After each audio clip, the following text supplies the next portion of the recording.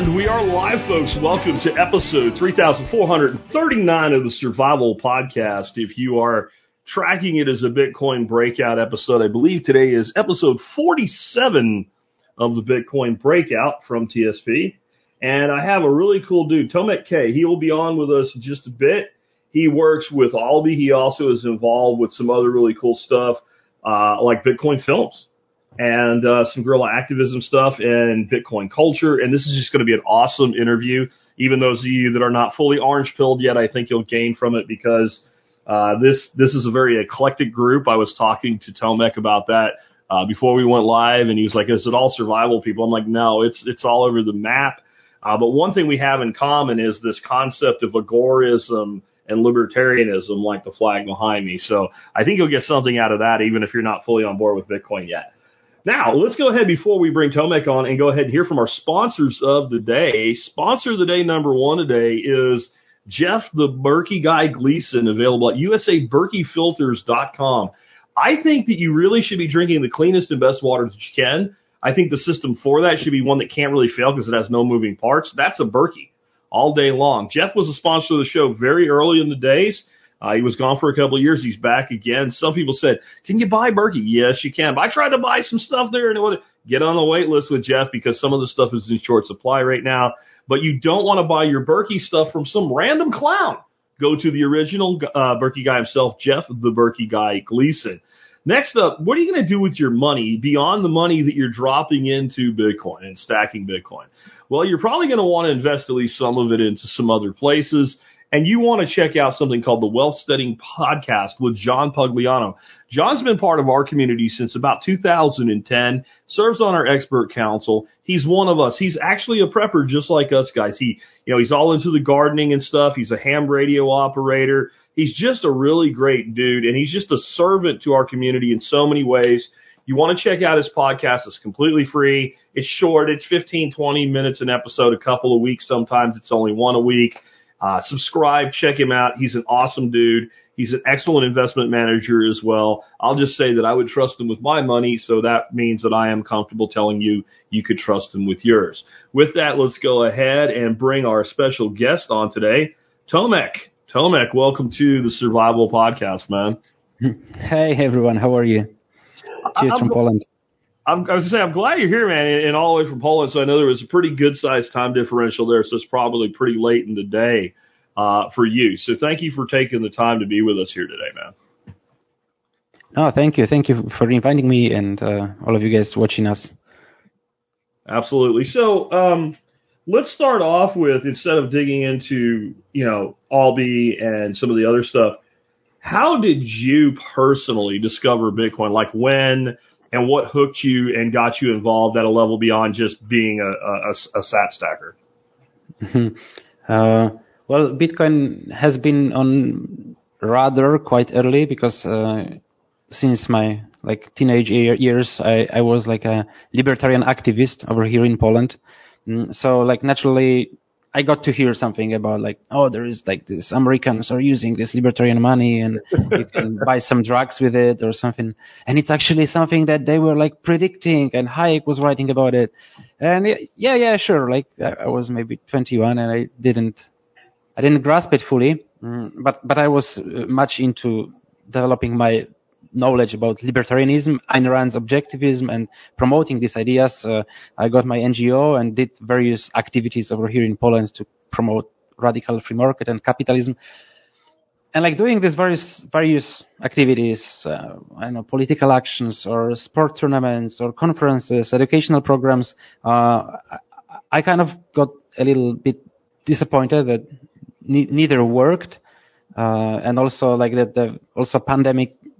But even before pandemic hit, I didn't see that people actually took much action towards liberty other than just talking about. I was just disappointed with libertarian movement over here. I don't know how it's back there, but and I thought, okay, why we are not utilizing Bitcoin that much? It looks like it's a libertarian tool, right? And it's still there. It works, and maybe this is something practical for liberty. So it was around 2019, I think. I invited some speakers. I want to have Bitcoin at my conference. It's called Weekend of Capitalism. And I invited some Bitcoin speakers, and they told me, hey, you should bring this Saifedean Ammous. He wrote this book, Bitcoin Standard. So I looked into the book, and with a friend who has this publishing house in Poland, Freedom Publishing, we published, he arranged translation, and he published the Bitcoin Standard in Polish. So also, I was then like falling down the rabbit hole, so to speak. And yeah, then like pandemic came and also confirmed some of the stuff I learned.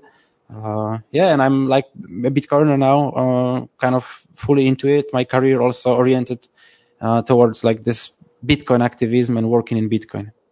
I would say that I think that a lot of people have been sucked into the rabbit hole by the book, The Bitcoin Standard. I think that if you really want a broad understanding, and this is for the audience, not so much for you, that the Bitcoin Standard plus the Fiat Standard by the same author, I think the two of those together give you an incredible picture of the world that we're in.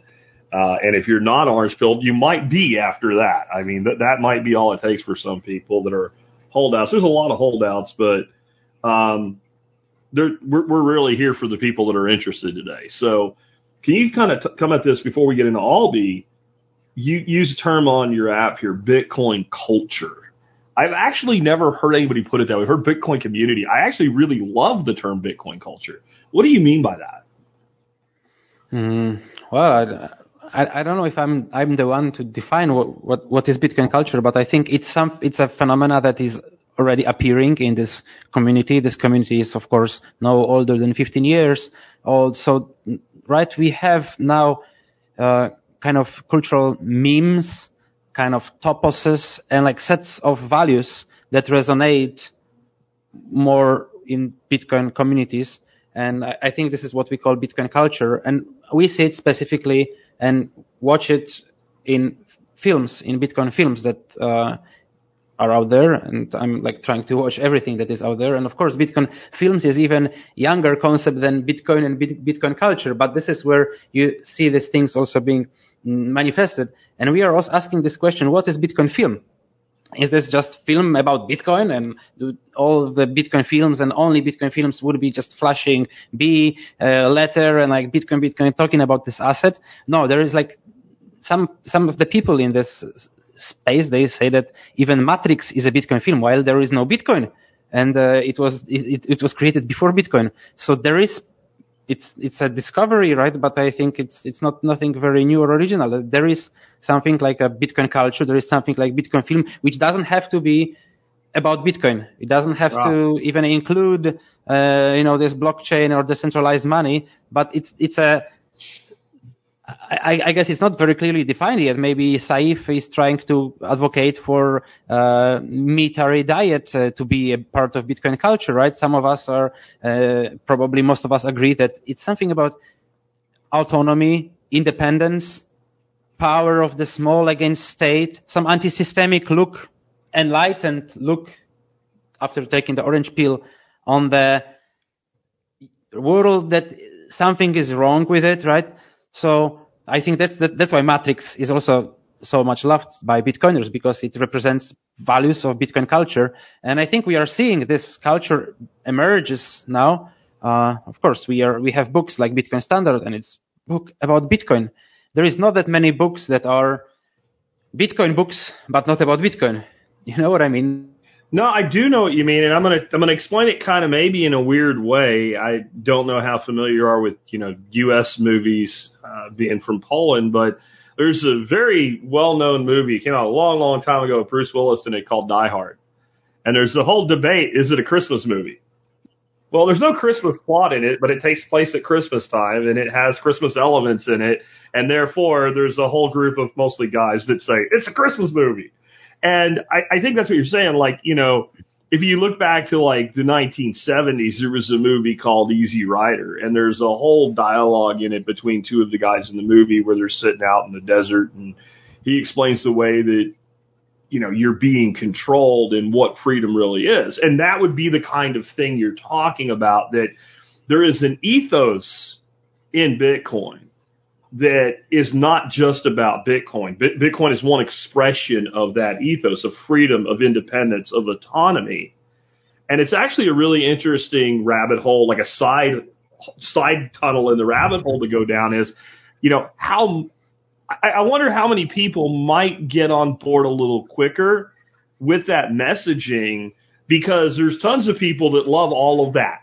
And then you're like, well, here's a tool for that. Well, I don't want a tool. It's going to go to zero or some other nonsense, and the Bitcoin obituaries keep growing. I think that's I'm sure you're familiar with the Bitcoin obituaries at 99bitcoins.com, but I think that growth rate of that's going to slow down a lot now with some, a lot more mainstream adoption. I've always said with the ETFs, like, one of the reasons I'm pro ETF existence, not necessarily buying it, but it existing, is when something's in the retirement accounts of teachers and cops and firefighters, the government doesn't mess with it anymore. Like, that's a place, if you touch it, you get electrocuted.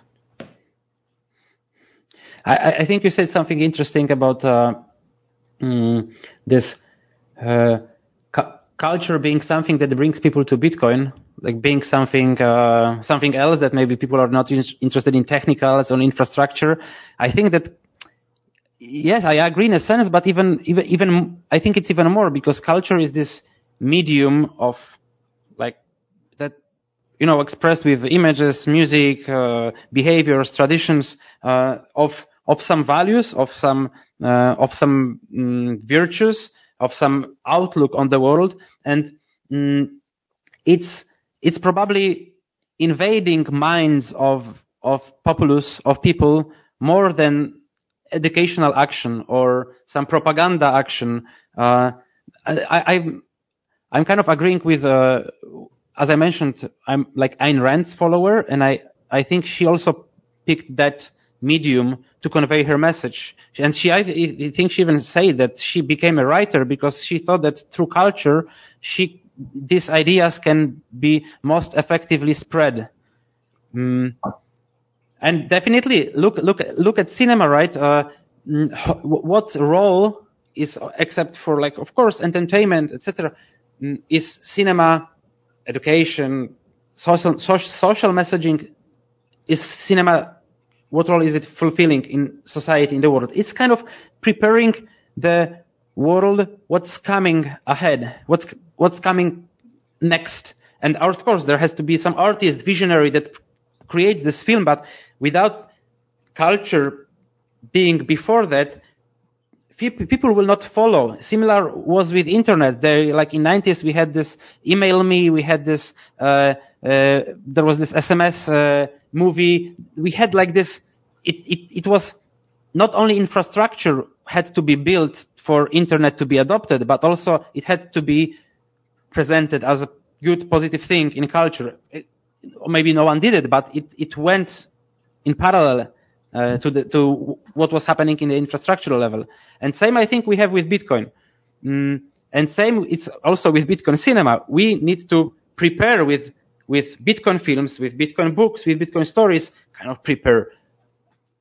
Show, accommodate the audience, accommodate viewers of your film with the world on Bitcoin, because it's going to be much more difficult to accept such change, coming from phone or some device that you don't understand if you have not seen it before in advertisement, in memes, in like general popular acceptance, right? Culture. Yeah.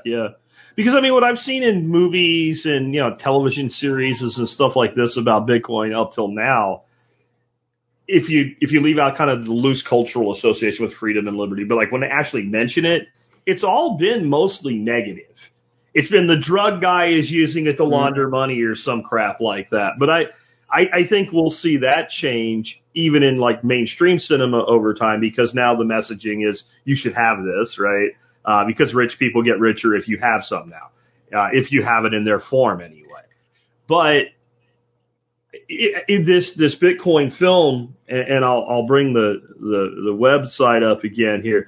Is this like then a mix of like maybe some older movies that have the theme but are not really about Bitcoin and independent cinema? Like, what exactly is this initiative? And it is available, folks, and I've got it in the show notes as well at bitcoinfilmfest.com. Yes, the initiative started as an event which we did in March last year in Warsaw, a Bitcoin Film Festival. So we gathered Bitcoin films that we knew exist, and then we watched, and they were good enough to show. We agreed with the cinema. We invited some European, mostly Bitcoiners, and we had quite a nice event. And it kind of put us in like the center of this Bitcoin cinema industry. This industry, of course, existed because many people were doing actually quite many, more than we expected. They were doing something about motion picture with Bitcoin. But there was nobody like in the middle, like us. So we like became kind of networking, media, info hub for Bitcoin cinema space. And yeah, we are running a community, we are running Twitter, monitoring what's happening in Bitcoin films. We are promoting filmmakers. We are showing them at various conferences. We already been to a few. And we are organizing this main Bitcoin Film Festival in Warsaw, second edition, now in April.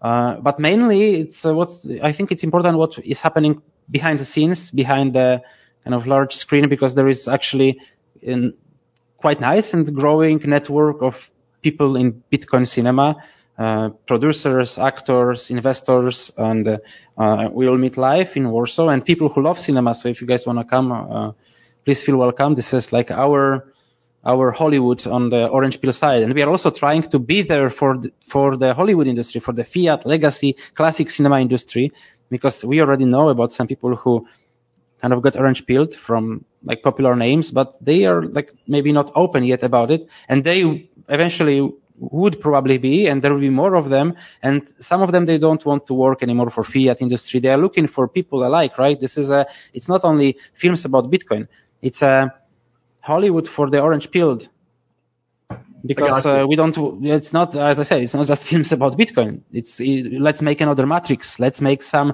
film that opens eyes. Yeah, let's make a Matrix maybe like the original, right? Let's make a Matrix like the original Matrix, not the freaking third one or the fourth one, the new one. Like the reboot was just awful, but the original Matrix, like that is a big. How many people that do like tropes and memes and stuff have taken clips from Matrix movies and used them as Bitcoin collateral? Like Guy Swan's done that to the extreme. Tons of people have, though. Like that's a perfect example of a movie that's a mainstream movie, and that usually I say comments and questions for the end, but this is actually a good place to bring this in. Crafty says, do you feel, and I think he misspelled it, but the Bitcoin culture is building tropes and stories that can relate to people at large, or are we causing Bitcoiners to isolate from the general public? I kind of think it's both, because we do kind of have an inner culture, and here's what I mean by it. Like, so I did a seminar series for a friend about 2 weeks ago where I was a presenter, and it had nothing to do with Bitcoin. It was about, my presentation was on composting, right? So that's as far away as you could probably get. And one of the people in the chat while I'm presenting on this board starts using certain terminology. And so I'm on the chat when I'm not talking, hitting the people up. And he was using terms like long time preference, right? And I don't remember the other, but he said one other thing. I'm like, dude is a Bitcoin. I said, so-and-so is a Bitcoiner in the chat. And he's like, absolutely. And so just by language, in a totally unrelated setting, we were immediately able to identify each other as Bitcoiners. And I think that can actually be, to some people, a bit of a turnoff. Like if you don't know about a certain subject, and it's kind of interesting, but you don't know about it, and two guys are talking about it, you're like, oh, I'm going to listen. And they start speaking nerd for whatever the thing is. Like they're using terms and things you don't know, and they have like an insider language, you kind of tune out. But the other side of it is some of these things are universal and independent of Bitcoin. Bitcoin's just an expression of them, like freedom and independence and autonomy. And I think so there's room for both, because we're not going to stop using our lingo, and we're not going to stop being proud of who we are, and we're not going to stop being cohesive. But I guess we have to balance that with being receptive so that you're not like the clique in school that nobody can get into, if that makes sense. Like a sect. No, yeah, but I agree. Yeah, like someone with a sect, right? Yeah. But I can see that this is also kind of evolving, maturing. Bitcoin events are, more of them are trying not to be just about Bitcoin. Let's talk, right? First Bitcoin events, maybe Bitcoin were more about price. Then they decided, okay, we are not talking about price anymore. And they explore various niches, Nostr, etc. But some of them are like ours. We'll try not to talk about Bitcoin infrastructure. Of course, it's important, but it's not it's other guys do it better. So we talk only about Bitcoin culture and this Bitcoin values, because this is probably also something that could bring more people right in. Yeah. And I see this also in culture, that it's kind of evolving in a way that if you were checking some Bitcoin art 5 years ago, whether like some YouTube abstract art or some posters, graphic art, they were mostly, big letter and with some digital nice colors, things like bam, bam, whatever, Bitcoin art, like Bitcoin, here is Bitcoin. And it's a bit childish, but it's understandable because it's 9 years old asset, right? So it's a child still. And this art also is now probably it's in its teenage age that we can see that, okay, this is there is maybe a bit of propaganda, right? Maybe it's too much in front of your eyes, but it's a romance story, or it's a science fiction that questions the role of individual in a society on a Bitcoin standard, right? So it's about something else, but I think it's talking more to newbies, to people from outside, because they are more interested most people are more interested in love, in doing sports, in role of people in the society than in a digital asset. Correct. So the more this art matures, the more probably inclusive it would look like, and less like a sect and niche and clique, because those art like with this digital B, and you come to such event and you see B. This looks more like a sect then, right?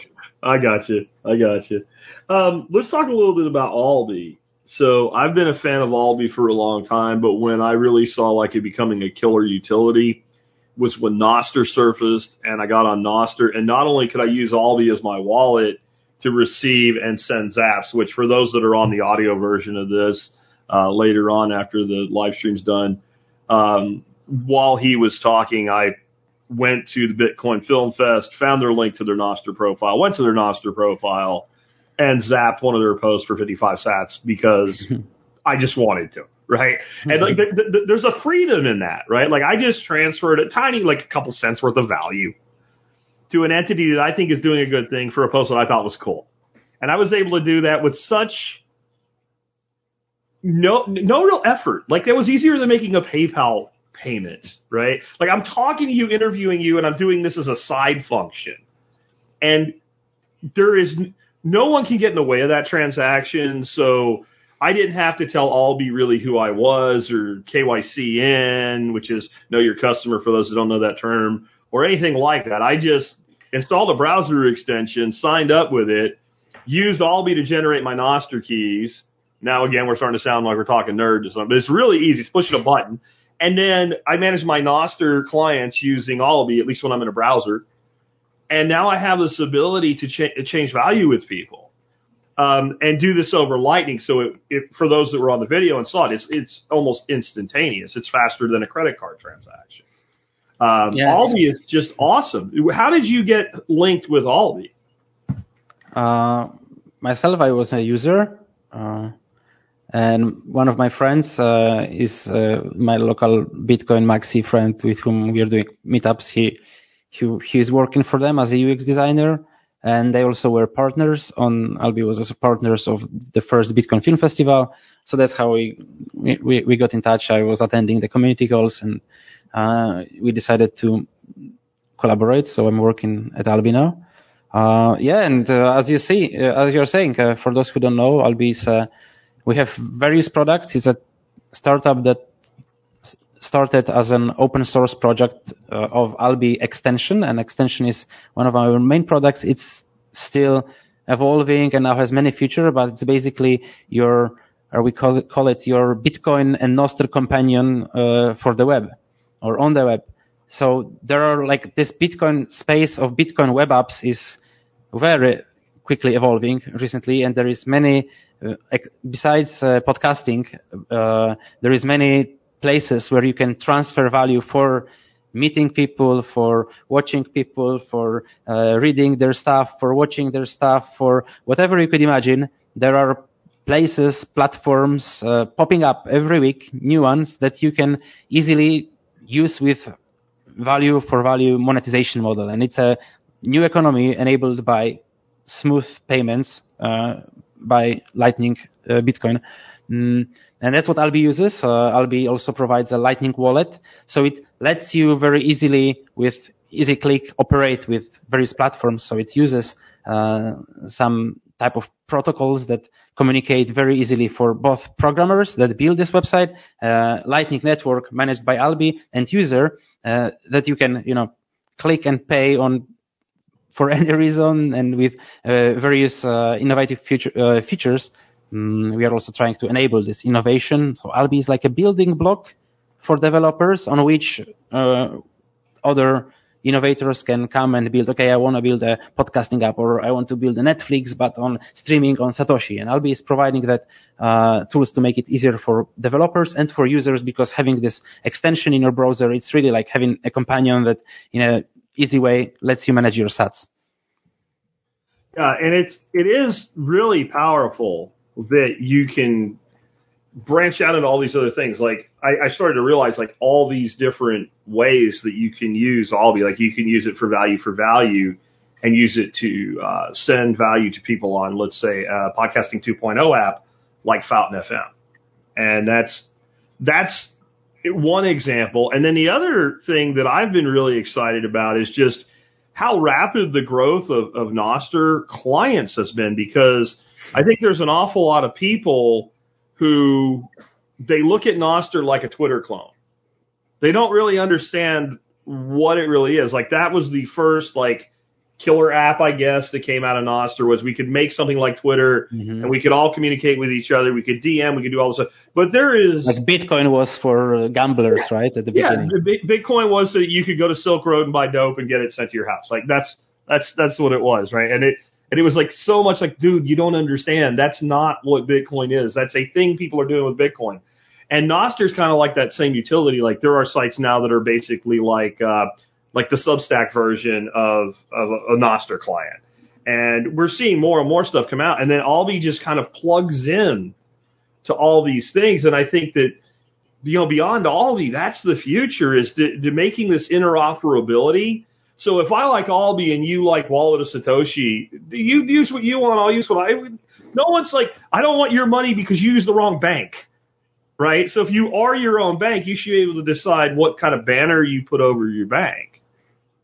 And that's thanks not to Alby, but to all of the open source contributors to the ecosystem, and the fact that in Bitcoin ethos there is also I think there is Bitcoin culture of software development where things are built meant to be interoperable and meant to be built upon, open sourced, verifiable. Alby extension is open source. You can see what's happening with your sats, who has the keys, we don't.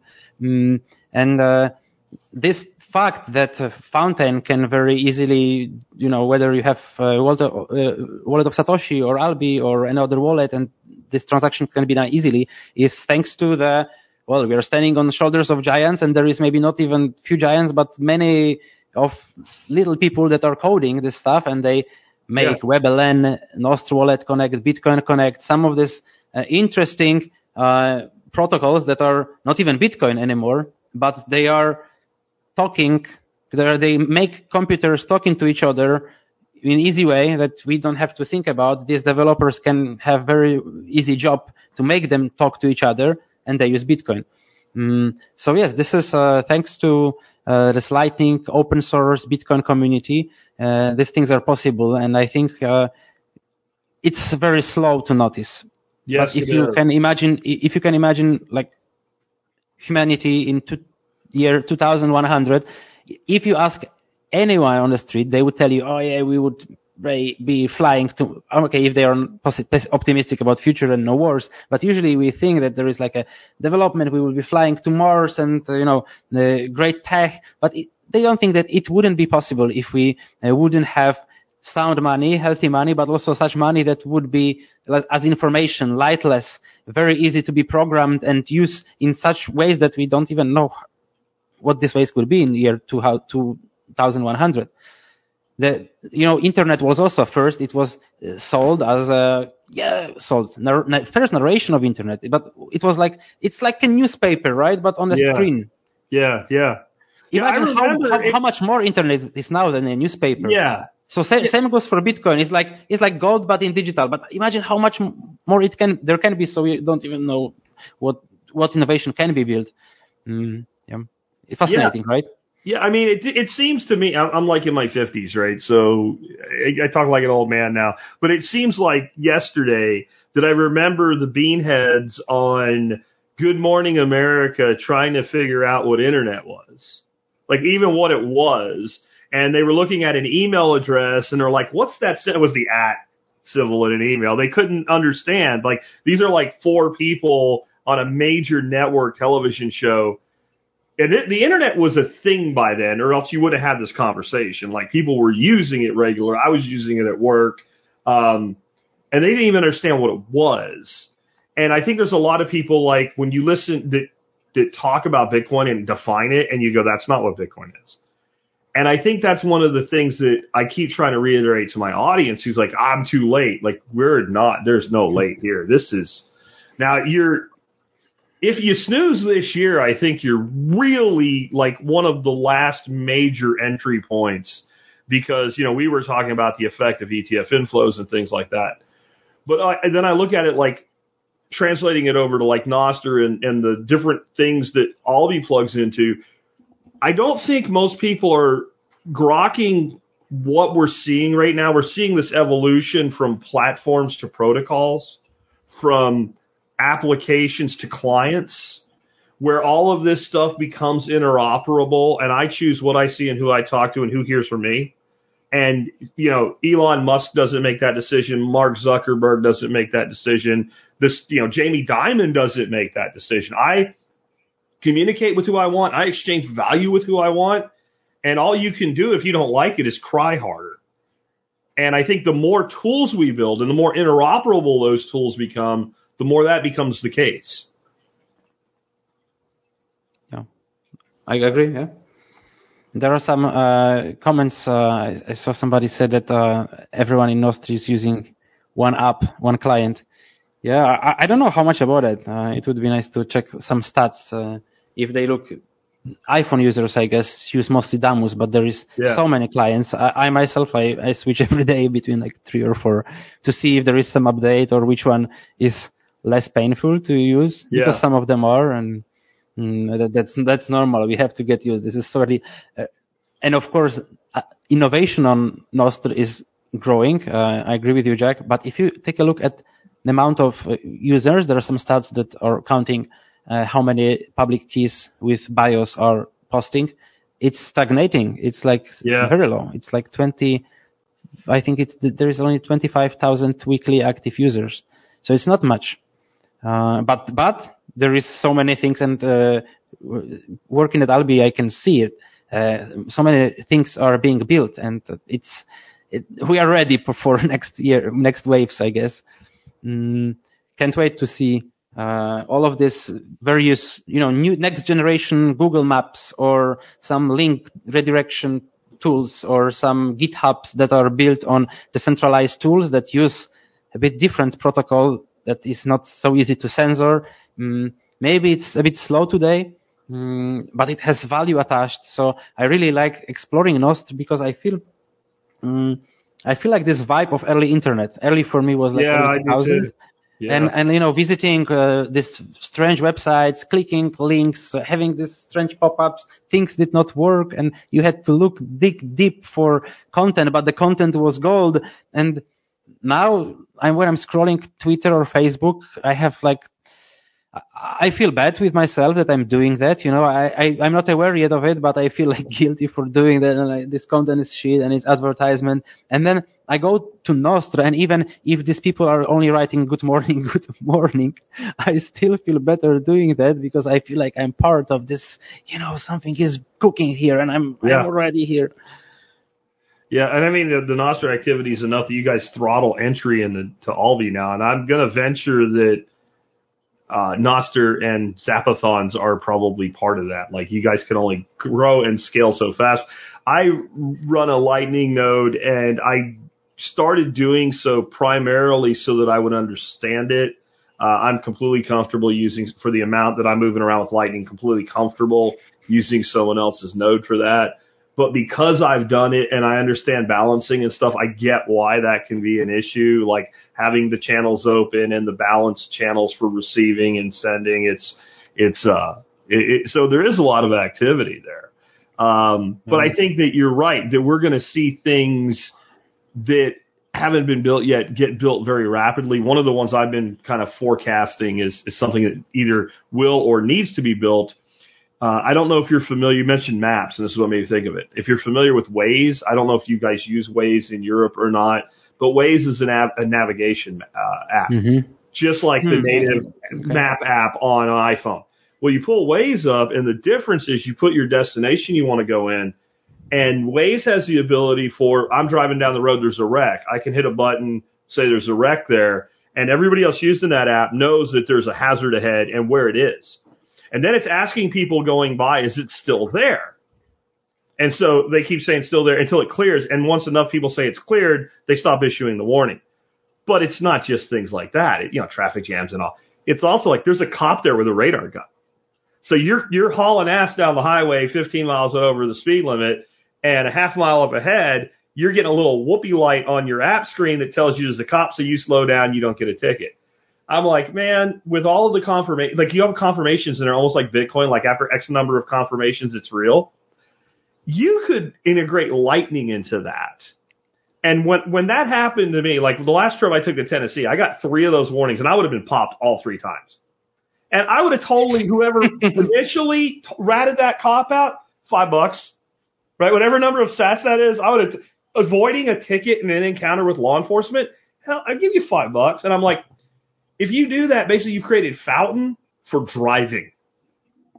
And I wonder how many things like that, because there's a book I read a long time ago, and you talk about how things relate to Bitcoin that aren't Bitcoin. It's called Celestine Prophecy. It has nothing to do with Bitcoin. And it's a series of insights in it. And one insight is that we as humans, and this was written around 1992, we as humans would evolve to a point where we are socially interacting to where, like, I would stop and ask you how to get somewhere, and when you told me, I would give you a tip or a tithe, right? I would give you a little bit of money because your information has value to me. And it wouldn't be like I owe you. You wouldn't do it because you expected it, but we would start to realize the value other humans have. And I'm like, that will never work. And the reason it won't work is if I'm sitting on the corner doing something and you ask me how to get to Front Street and I go down there, make a left and have a right, and you're there, you're going to be like, here's $1. I'm going to be like, no, dude, I'm not going to, like, that's uncomfortable socially. But if I'm on a traffic app and I see somebody's trying to get there and I can see where they are because they've shared their location, and I can like drop a pin and say, this is where you're actually trying to get to, and that guy throws me $1, I'm like, cool. And so when I start looking at how we exchange information online and how we exchange value that way, all of a sudden this prediction looks completely accurate where the technology just wasn't there, but the guy got the concept right, if that makes sense. Mm-hmm. I think you made a very nice description of an example of how infrastructure influences culture directly, right? You change the monetization, the way the things are monetized, the structure of value transfer, and it influences culture, how person behaves. Beautiful. Yeah, and I really want to see that kind of development come. And people say, well, you want it, you do it. I'm like, I don't develop shit, right? We all have our wheelhouse, right? Like, that's not me. I'm not a code. I'm 51 years old. I'm not going to learn to code. Maybe my grandson will, right? Like, we all have our place that we fit in this ecosystem. Can you talk a little bit more about, like, some of the things you can do with Alby other than just link it to an Oster account? So our 2 main products are Alby Account, and Alby Account is we run a node for you, and you have Lightning Wallet, which you can access from your browser. You can use it on your phone as your progressive web app, and use it as a mobile app. It's and in any time you don't need app, you can log into your getalby.com page and use it as your Lightning Wallet, right? It's for small amounts because it's a very good starting point on your journey to hopefully self-custody. So we also build tools that encourage people and make their journey to self-custody easier. And the main one is this extension. And with the extension, you can connect multiple wallets, multiple nodes that you run. It could be self-hosted node that you have it on your home, or you maybe rent one from some company, and you can connect it, plug into your computer, to your extension. You can have multiple Lightning wallets, and you can use them on Nostr. You can use them on some pages that use Lightning payments. So it's like an interface multi-tool to use Bitcoin on the web, right? Yes.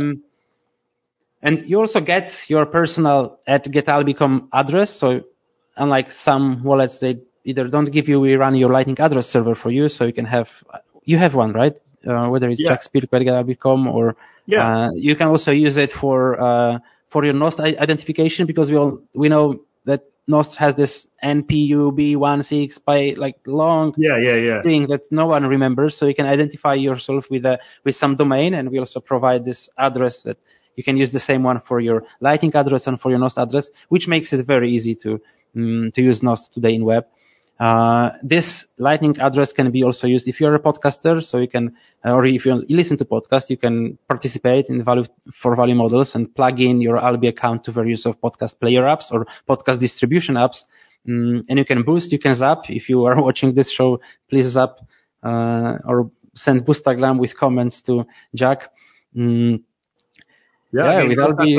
I just typed that in. So if you put your Alby address in the notes of a video on YouTube, and someone watches that video and they have the Alby extension, if you're watching this live right now or after it's been recorded on YouTube, if you look up at your Alby extension in Chrome or Brave or whatever you use, you'll see the color has changed. It recognizes that there is that code there. And right now, if you want to send me 5 sats, 1 sat, like you're going to send me 10 sats, I'll pay attention, and put a message in there that says, Jack, you're a jackass, you can do that from a YouTube video in your browser right now. And that is, so, hey, they're trying to zap you, dude. I'm trying to post my address, but it might be some filter on YouTube. StreamYard doesn't let me. Drop it in the private chat. Drop it in the private chat, and I'll do it for you. Because it's throttling you back because you don't have the cred to be able to put certain things in it. That's true. Yeah.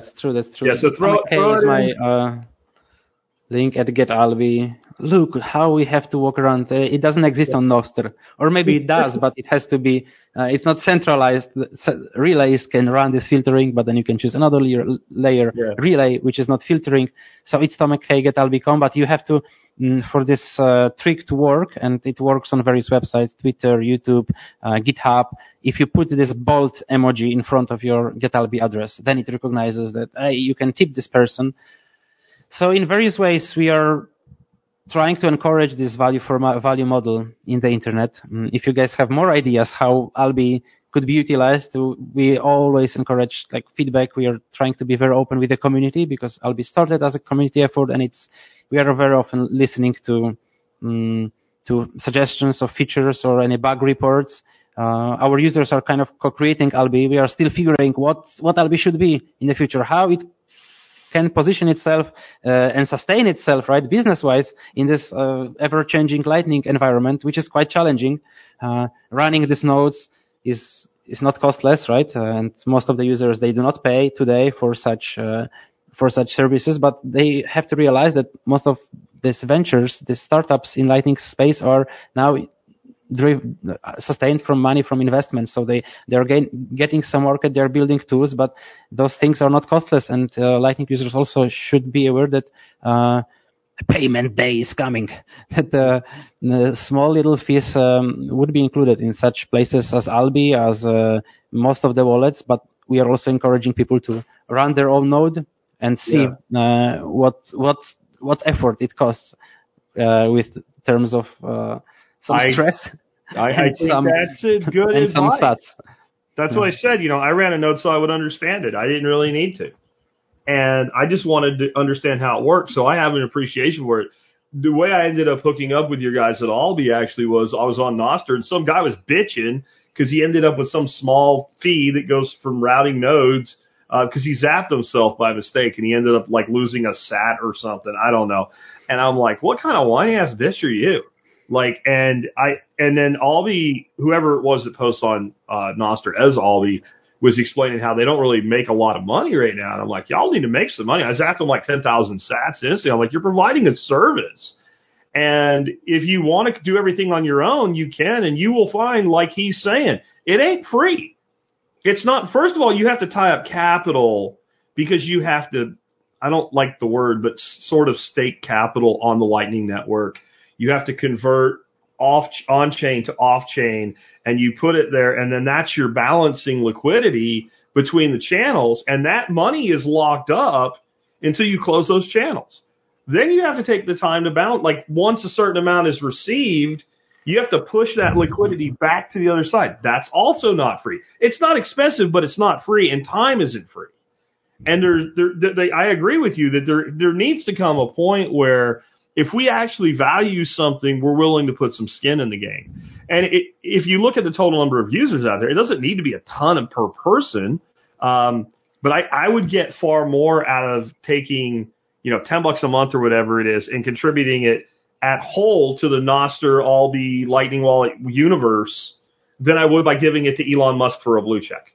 Way more, because like you said, we got little folks out there that are working hard. Like, I think one of the things people don't get, like we have in Bitcoin, we have BIPs, Bitcoin Improvement Protocols, and in Nostr we have NIPs, Nostr Improvement Protocols.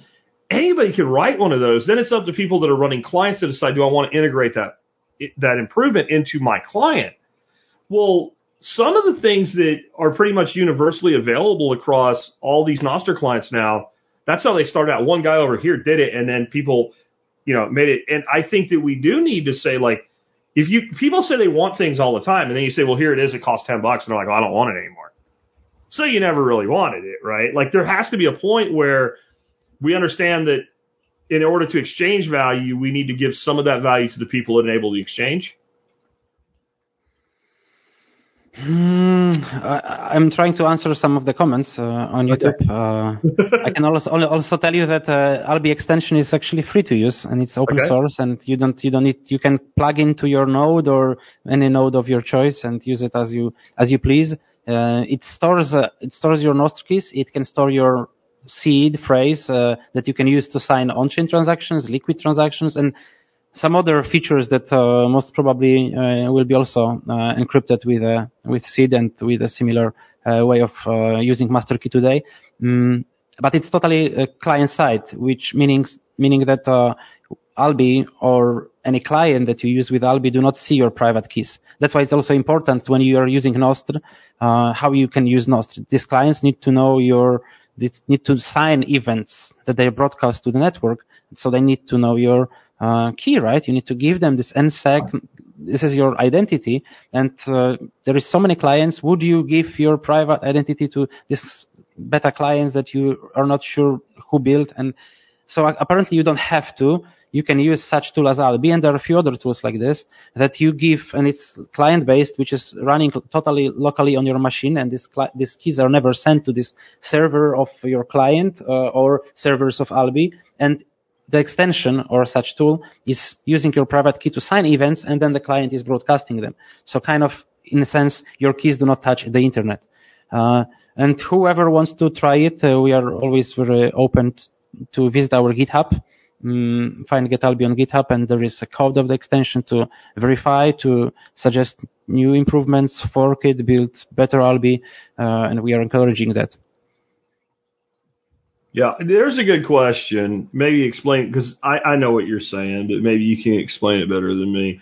Builder Castles says, and if you're running a Lightning node, then you can connect your Alby to it. Basically, you can run your own node through Alby, so you can use all these other features even though you're not using Alby's node. Is that the best way to explain it? Yes, Alby, as I said, Alby has this account, which is, we give this getalby.com Lightning address with a Lightning wallet service, and it also Nostr address. And there is extension, and this extension can be plugged into the account or can be plugged into your node, to your Start 9, Voltage, LND, whatever node. It can also plug into Blink wallet, so you don't have to be self-custodial if you don't have Alby to use the extension and use your sats on the web. And just the reason you're seeing so much, Start 9 is a sponsor of the show. So a lot of people in the audience All right. Start 9. That's why they're asking Right. so much about Start 9. All of this really can be summed up in some ways as guerrilla activism. And that was a term that's on your application to be on the show. Can you kind of talk about guerrilla activism a little bit and how it relates to Alby, Bitcoin, everything we're talking about today? I don't think I've been asked this question before, so I don't have the answer. I think, as I mentioned, in my libertarian activist career, we did like a soccer tournament, which was invisible lack of a free market. Invisible lack of free market championship, right? And so we're just playing soccer. It's not us, advocating for lower taxes, but we are playing soccer, football, as we call it, with Ayn Rand t-shirts or Ludwig von Mises, and we are waving some laissez-faire Gadsden flags, etc. So I think it's not a standard way to do activism, but it's kind of building a good PR for this movement, for people around. Oh, these guys are playing fun and they're advocate for free market. We built a bar in Warsaw. It's called Freedom Lounge. Once we kind of hacked the website of a Polish, a largest bookstore to vote for Fountainhead by Ayn Rand as a public choice. So we got it into 6th place. Well, of course, not that many people are reading that, unfortunately. So this type of various activities that, they give me fun. Doing some graffiti with, laissez-faire slogans or going. We did this libertarian chess championship. We did Laissez-Fest summer festival. So it was 200 people in a forest, yachting and then concert in the night. I think this, it's fun, leisure, but it's when it does good PR for laissez-faire ideology, for Bitcoin, for freedom, I can call it's an activism. So I have at least some, good conscience that I do something for society. It's kind of an umbrella term to put it all under. And Mike C here is saying it's kind of like guerrilla gardening, plant seeds in the ground. And so we have a lot of people in our audience that are guerrilla gardeners. They just, we just had a gal on named Blue Lotus from the Vigilantes, they call themselves, right? And their whole slogan is plants don't need permission, and neither do you, right? And nice. I love that. And that really is I did not make the connection when I had her on to Bitcoin culture, as you call it, but that's really exactly what Bitcoin's all about. If you use a bank, and I have a bank, I mean, most people do because I have a lot of my life that's still in, I guess, the mainstream world. But it's permission based. My bank can decide, Jack Spirko doesn't need a bank account here anymore, and go, we're locking your account, and then maybe in 6 months I'll get my money, right? And they give it to me in a check, and if I can't get another bank account, I have a piece of paper that's pretty much worthless because I need a bank to use the check that was my own money. But Bitcoin is permissionless in that it's geographically independent. If I decided I'm done with America, I'm going to go live in Tasmania, I don't know, whatever. Well, I got to get my money out of the United States to Tasmania. If I go to Tasmania, my Bitcoin's with me wherever I go. It's in my head. It's 12 words. It's a record. It's an app. It's whatever I want it to be. But what it isn't is something that somebody else can say, no, you can't have that, or no, you can't spend it right now, or no, you can't spend it on this thing. Because I've noticed that as well. Bitcoin's a perfect example. When I first started buying Bitcoin, I could just take my bank debit card and go to Coinbase. That's how long ago this is. And stick my credit card number in and buy Bitcoin with my bank debit card on Coinbase instantly. And it was done.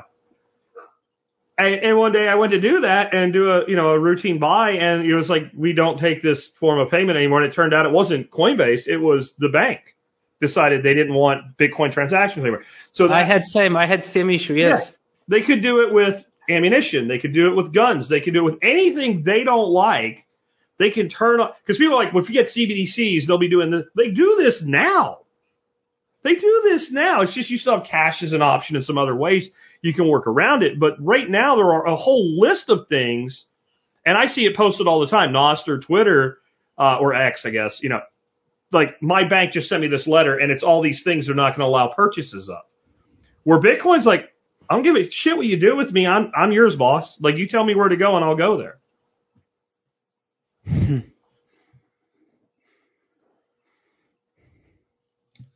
I don't even know where to refer. Yes, I see you. Yeah, man. It's I guess also you're in the US, right? Yeah. Yeah, so you can feel there is a bit different American spirit of yeah, like we're pretty much freedom. we are the don't give a fuck nation. Like, we don't care what you like, we don't care what you want. We're gonna do our own thing. There's a picture, and it looks like a very like proper family. It looks like it's from England, and like all the kids are dressed in nice suits and everything. And, you know, like the mom is England and the dad is Ireland and the little girl is Canada and then it's Scotland. And then there's a little girl off to the side and she's got like a biker jacket on and like a bandana on her head. And it's like the United States. And that is, and I think that's true. And it's also mythology depending on where you are. I live in Texas. We really don't give a shit. Like you mentioned COVID, we just didn't. Like we had lockdowns and we had mandates and all, and like at least half of us just said, "Yeah, I'm not doing that. I'm going to go out and go wherever I want. I'm going to go in here. You walk in the store, sir, would you like a mask? No, I have one," and you just keep going.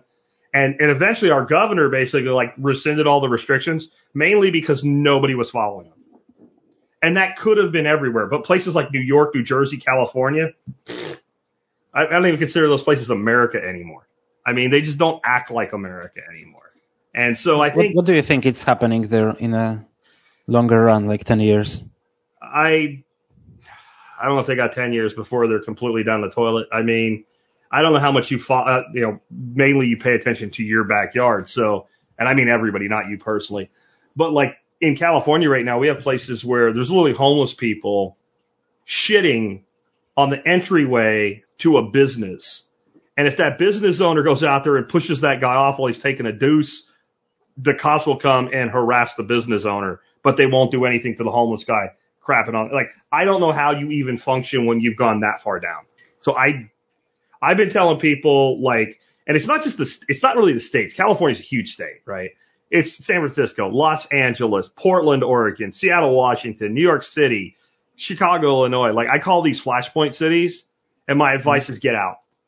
Get away from them. You know, at least 50 miles outside of the city limits of these cities, because they seem to me like a recipe for absolute disaster. And I'm not so much worried about like the apocalyptic TV show type version. What I'm saying is if you have a business in Los Angeles or San Francisco right now, all you're having is the underlying value of your business completely eroded and destroyed.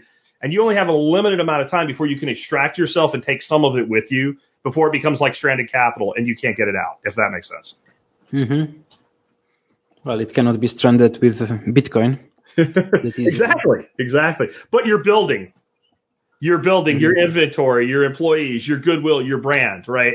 All of that can end up very localized and contained and trapped.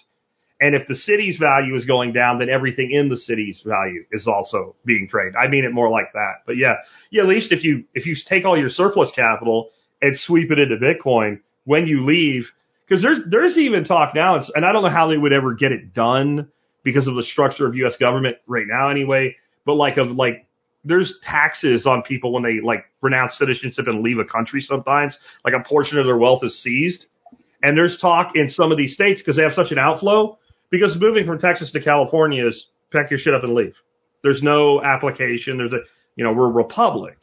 And so you can just move to any one of the 50 states. Well, that is actually starting to really hurt some of these states that are behaving stupidly, because it's not like their population is going to zero or anything, but their productive people are leaving. Like right now, if you want to rent a U-Haul truck, which is a moving truck, right? And you want to drive that U-Haul from Los Angeles to Dallas one way, it will cost you about $3,000 to $4,000. If you want to rent it and go from Dallas to LA, it's like $1,500. Because they know it's coming back. They know when it goes to Texas, it's never coming back. But if it goes to California... But what, they tax it or... No, or that's what the company charges to rent the truck in a one-way move. Because when they let you take that truck from LA to Dallas, getting that truck back to LA or getting some exchange done with another location is difficult because the flow is all out. But if you're going from Dallas to LA, they'll cut your rate because you're doing them a favor. They've got a truck that needs to go back there. You see what I mean? Like, that's how massive the exodus is. And it's been that way for years. So, and do they update later this number of electorals that they get on elections, each state? Yeah, and that's being polluted because this is like the U.S. civics lesson. Like, so we have electoral votes and we have representatives based on population. So they're letting all these illegal aliens come in. And then even though they don't get to vote, at least not yet, at least in national elections, they're part of the population. Okay. So there's some of that outflow being replaced. The damage to the state there is some of that. There have been some congressional seats lost and stuff. But the damage really being done, in my opinion, is your entrepreneurs, your small business owners, your large business owners, like the people that employ people, that pay taxes, that actually get shit done. They're the first people to leave. They pissed off Musk in California, and he just moved Tesla to freaking Texas. Like, okay, I'm just not going to, like, you're going to shut my business down because of a virus? Okay, I'm going to go to Texas. And I'm not a huge fan of Elon, but man, I respect the hell out of that decision. And that's one of the advantages. We're a big country with a lot of states, and states have individual sovereignty. Like I said, we're off the Bitcoin thing, but it's an interesting discussion because I don't think we have enough of these discussions, like, so people understand each other around the world. Like, your whole world can change by moving one state to another in our country. Like, there's no income tax in Texas at the state level. So I pay federal income tax, but I pay no state income tax on my money or my business's income. How much different would it be if you would live in Orange County? If I lived in California, I would pay, I believe, 13% personal income tax. And I pay 0. Okay. And there is some other taxes. There are some, there is. And that's quite a lot. It's 0. There's states that have an income tax of 2%. There's some that are really, really high. Arkansas, like, if you don't make much money, you pay like 2%. But if you max it out, you pay like 8.5%. It's a graduated income tax. But if you're in Texas, you pay 0. Tennessee is 0. Florida is 0. I think there's like a good 5 or 6 states that have 0 personal income tax, and several have 0 corporate income tax. Mm-hmm. So and then the regulatory environment, right? Like, Musk was pissed that he just couldn't open his factory. It was down to that. It was like, I can't go back to work. No, you're not essential. Okay, well, fine, fuck you. I'm going to leave. And that's something that I think that a lot of people in this country fail to realize, that they have that capability, like, or they make a reason that they can't move. And it's like, you could move. In some cases, if you're 50 miles from a state line, you might be able to move 60 miles and change your entire financial and, from a business standpoint, your operational outlook. That's just something that people, and that, to me, doesn't that sound a little bit like Bitcoin, in that you can take your capital with you when you go? You also in US have it's a culture again, and probably infrastructure incentivized that. You have a different culture of moving. Yeah. It's not so common here, like, when your parents lived somewhere, their grandparents also lived there, and their great-grandparents, mostly in Europe. And when I know some Americans, they are like, oh yeah, my mother came from LA, and then we moved, and then 6 years later we moved to Florida. And we are fluid, and we're also, I think part of that is that we're a large country, and that the kid goes to college, gets a degree in something they really want to pursue, and then looks around and there's not much opportunity where they're from. But some company in Tallahassee or some company in Chicago will hire them. So I think that generates a lot of movement as well. And I think that just the size of the country does too, because there's a huge difference. Like, some people go on vacation to France, for instance, and they're like, I love France. So they move to France. They could be from anywhere in the world because they love the difference in the culture and the way people act. Well, if you're in the United States and I promise you, if you're in Florida versus Oregon, there's a huge difference in not just money, but in the culture. But you don't need to apply for immigration. You can the fact that you can just go. I'm not sure exactly how the EU works that way. Like, can I just, if I'm in an EU country, can I just go to another EU country and live? Or is it just for I don't know how that works. Well, usually it depends on your visa that you're getting. You as American, you most probably have like 180 or 90 days to be in Europe and then come back to be back again. But once you're like in this Schengen zone, which is a bit separate agreement than European Union, once you are there, you can travel between countries. In most cases, some people, they have only permission to visit one country from some, third world country. I'm not sure if US is already third world or not yet, if it's joining us in Poland. But there is no checks on borders. I mean, yes, in certain cases, when there is some immigrant crisis in Germany, Poland, or there is some... But here's what I mean. Let's say I was a French citizen, grew up, born and raised in France. I can go straight to Germany now, no problem. I get that. I can drive there. Can I buy a house, start a business, and live in Germany without doing anything? Like, just do it? There is many people who just live there and nobody checks when did you enter because there is no border checks, so nobody knows when did you enter. But if you buy a house, if you run a business, they would rather need from you some residency permit or something, right? Okay, that's what I'm saying. Like, so here, like if I went from Florida to Georgia or to Texas, I just go and I do whatever I want. And anything that I would have to fill out, like is starting a business, the person that was born and raised in Texas would have to do the same thing. It's not like because I came from Florida, I have to change my driver's license. That's about it. I don't know. We're kind of off track there, but I think it's an interesting discussion about the difference because we don't think about that enough, I don't think. And so we judge people's statements without understanding their situation. And I think that's a huge mistake. And that's true within the United States. Like what statements? I don't know, like when the pandemic was going on, like people telling other people like, well, why'd you get a vaccine? Well, if that person happened to work in a state that mandated it for certain classes of employment, they maybe didn't do it because they submitted to the authority in a direct way. Like I did it because I was told. They did it because they made a decision about, do I get to keep my job or not that I had 18 years in and I'm 2 years from retirement? And a person in a state where that didn't happen has no frame of reference that person was even in that situation. They can't conceive of it because they didn't see it or experience it. And I think that's just one example. There's many things like that where you see a person say a thing, do a thing, act in a certain way, and maybe they're even wrong, but you don't understand the dynamics that made them make that choice. It wasn't necessarily something they wanted to do.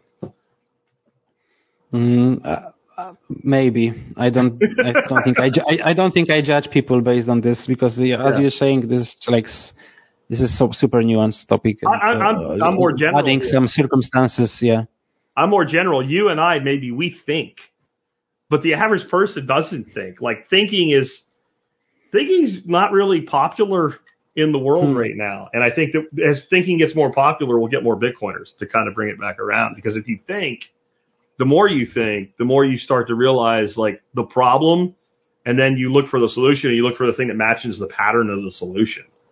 And, I would tell people. Now artificial intelligence can do that. Yeah. So maybe we don't need to learn. Artificially. But probably it does more than, those general people that don't think, or however we'd like to call them. Sometimes I prefer. Sometimes in some cases I prefer to talk to this AI than to some certain people, but not as a general rule. I need to tell you that I over the years of yes, I'm younger than you, but over the years of being libertarian activist, I kind of again subconsciously follow the vision of Ayn Rand. I just care less about these societal problems or whether majority of people think or do not think. I don't think anything else than Bitcoin could change it as of today. Internet didn't teach people how to search for the truth, how to exchange information, how to just live better. Maybe it did for many people, and it of course internet brought lots of development, but it didn't become what like early libertarians were hoping internet would bring, that it would like, it decentralizes this media. We have WikiLeaks, we have Nostr, but not for general people. They will be general people anyway, whatever tools we have. And whatever we do, whether we are doing soccer tournaments or some movie festivals, I don't do them also for just general people. I do it for people like you and me, and for myself, for my own pleasure. It can have a positive impact on society, maybe as a side effect, but it's not a primary goal for me anymore. Let's circle back around and close this because we're over an hour now. Do you got anything that's coming from Alby that you guys are excited about, that you're willing to say this will happen someday soon? We've been launching recent months a lot, so and we are a small team. It's not that easy to launch everything big and every few months. So we need to also maintain what we have, and these things had preparations. We recently launched Bitcoin Connect at Bitcoin. What is it in English? BitcoinConnect.com. You can check out. It's our new proposed way to very easily implement Bitcoin payments on a web, on apps, and on native apps and on web apps. It's for developers, not for end users, but end users also will have, the more wallets and the more startups will be using that standard. And they already do. Some of the nice platforms already do. We believe the innovation at Bitcoin will be even easier. Same we do with Nostr Wallet Connect. That's our standard that maybe end user, majority of listeners naturally, will not see because they are not developing, but they would see eventually when these various maps, Wazes on Nostr will be built because of the tools we developed at Alby. Then hopefully we will see a lot of big things. But I don't think about anything major that we will launch soon. Nothing I could.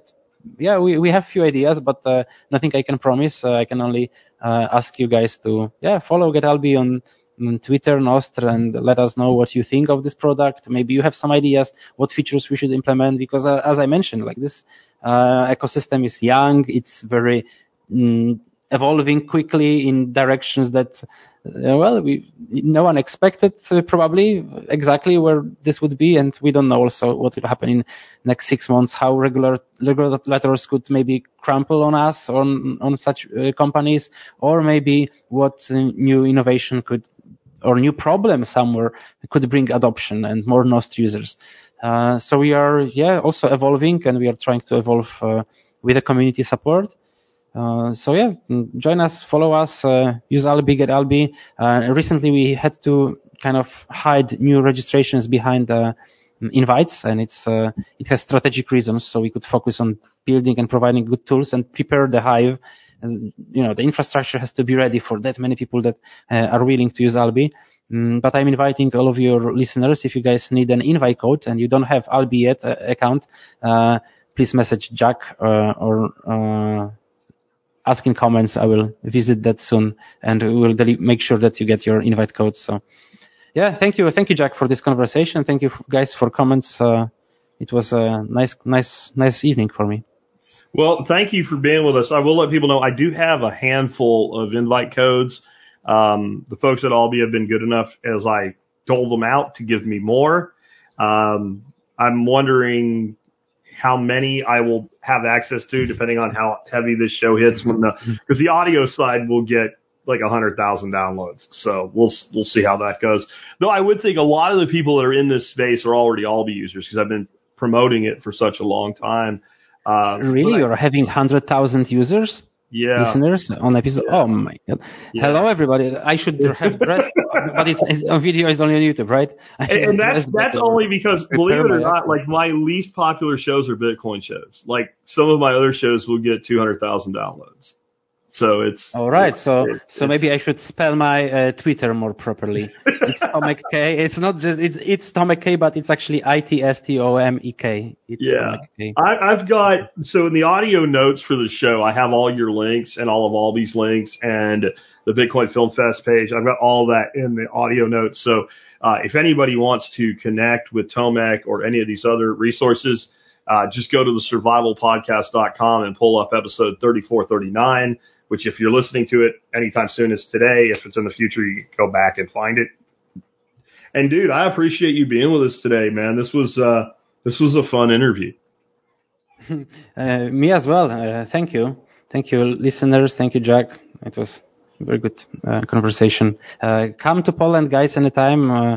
It's Tomek K on various platforms, and we are doing this halving party in April in Bitcoin Film Fest. And if you want to come over and meet some fellow Bitcoiners or libertarians, hit me up. I'm well connected over here, and we'll be happy to show you around. And as someone that grew up in a Ukrainian family in Pennsylvania, I say go for the food. Right, like if nothing else. Oh, as someone who grew up here, I wouldn't tell you that, but yeah. Yeah. Okay. So I grew up in a part of Pennsylvania. It was very Slovakian, and so like, you know, we had a lot of Polish, we had a lot of Ukraine, Lithuanians. It was weird. We had like all these Slovakians, and then we had Irish. It was like, and it was like a thing. Like it wasn't an adverse thing, but like you knew, like in high school, like I went to a high school where I graduated with a class of like 200 people. So it wasn't a very big school. And like everybody knew who everybody, like he's Polish, he's Lithuanian, he's Georgian. But we were all Americans, really. It was like our grandparents that actually spoke like native tongues and stuff. But it was a weird eclectic mix, and food, all the food's fantastic. Luskis and Lookies and all of it. I'm probably too much used to it. Well, that's how it is. Like you're spoiled. You don't know. Europe is also, is different in this regard. That here we can drive, 600 miles and drive through 5 different languages and 7 different kitchens. That's true, man. Well, again, man, thank you for being with us today. Thank you, everyone. Cheers. Bye now. All right, folks, real quick before we wrap up, I want to remind you, if you like this show and the work that we do, you can help support our efforts by doing your online shopping where? Well, just begin that at tspaz.com. If you start your online shopping at tspaz.com, you help us out no matter what it is that you eventually buy. Today's item of the day, I thought I had pulled up, and I don't, so I'm pulling it up right now for those on the video. But it is, well, it's a boring thing. It's a little 1.5 quart slow cooker. And I use this because I am so meat-centric in my diet.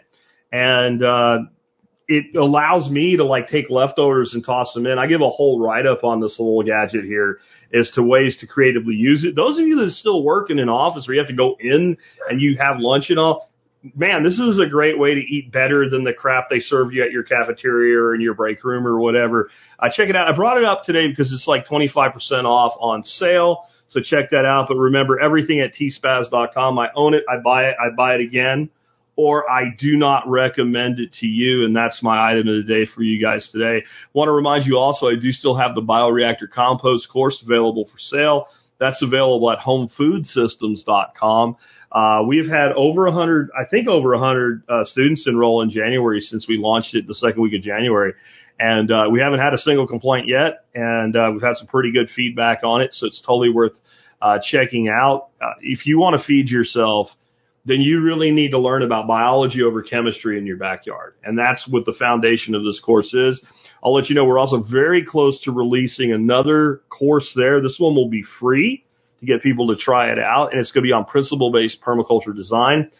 It's a 5-chapter course, and I just wrapped up chapter 4 and got it over to Tom today. So I've got one more chapter to do. Then Tom's got to work his back-end magic because I don't know how any of it works.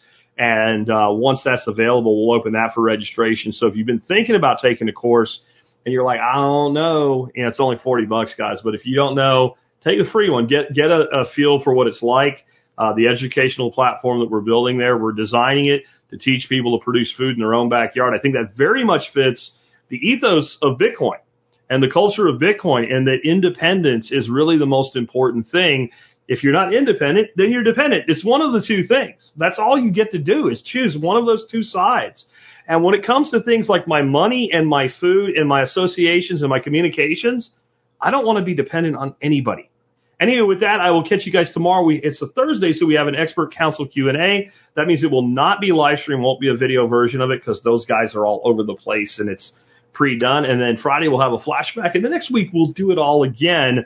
So next live stream will be Monday, unless something pops up. You never know. So get on our Telegram channel or group because that's the one place you can be sure that, you know, I'm not shadow banned or whatever. You'll see it.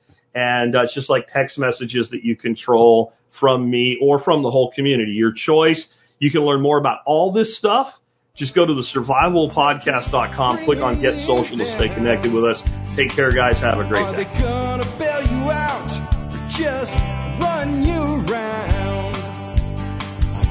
They said you should have a house the American way.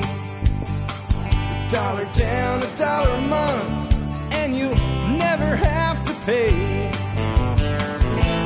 There's a better way to do this.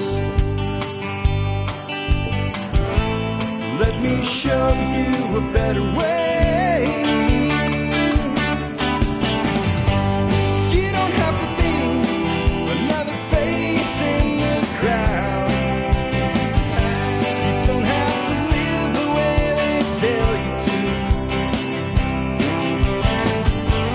Make your own way, others will follow.